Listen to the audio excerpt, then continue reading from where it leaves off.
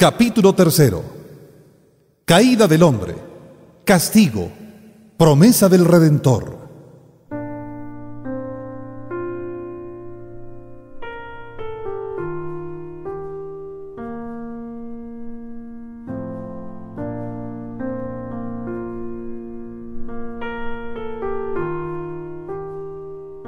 (26) ¿Qué les ordenó Dios a nuestros primeros padres?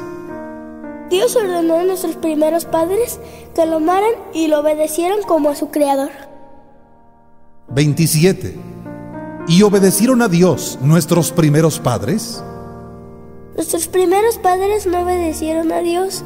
Esto se llama pecado. 28.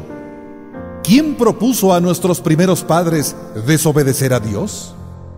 El demonio propuso a nuestros primeros padres desobedecer a Dios. 29. ¿Quién creó a los ángeles? Dios creó a los ángeles. 30.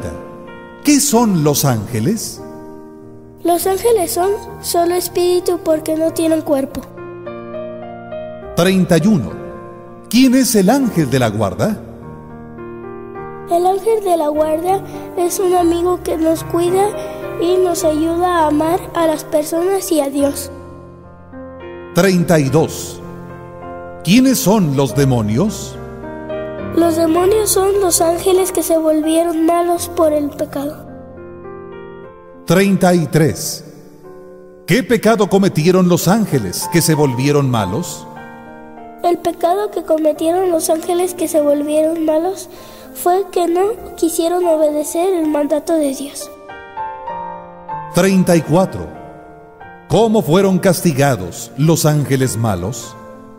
Los ángeles malos fueron castigados al infierno. 35. ¿Qué es el infierno?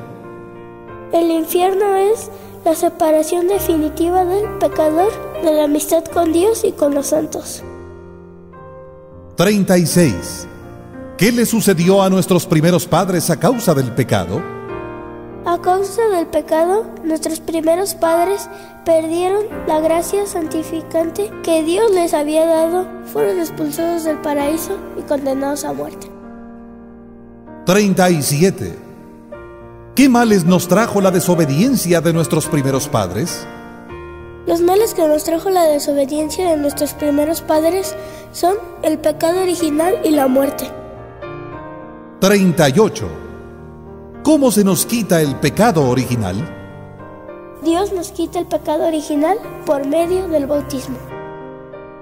39. ¿Qué les prometió Dios a nuestros primeros padres después de su pecado? Dios les prometió a nuestros primeros padres que les mandaría un Redentor.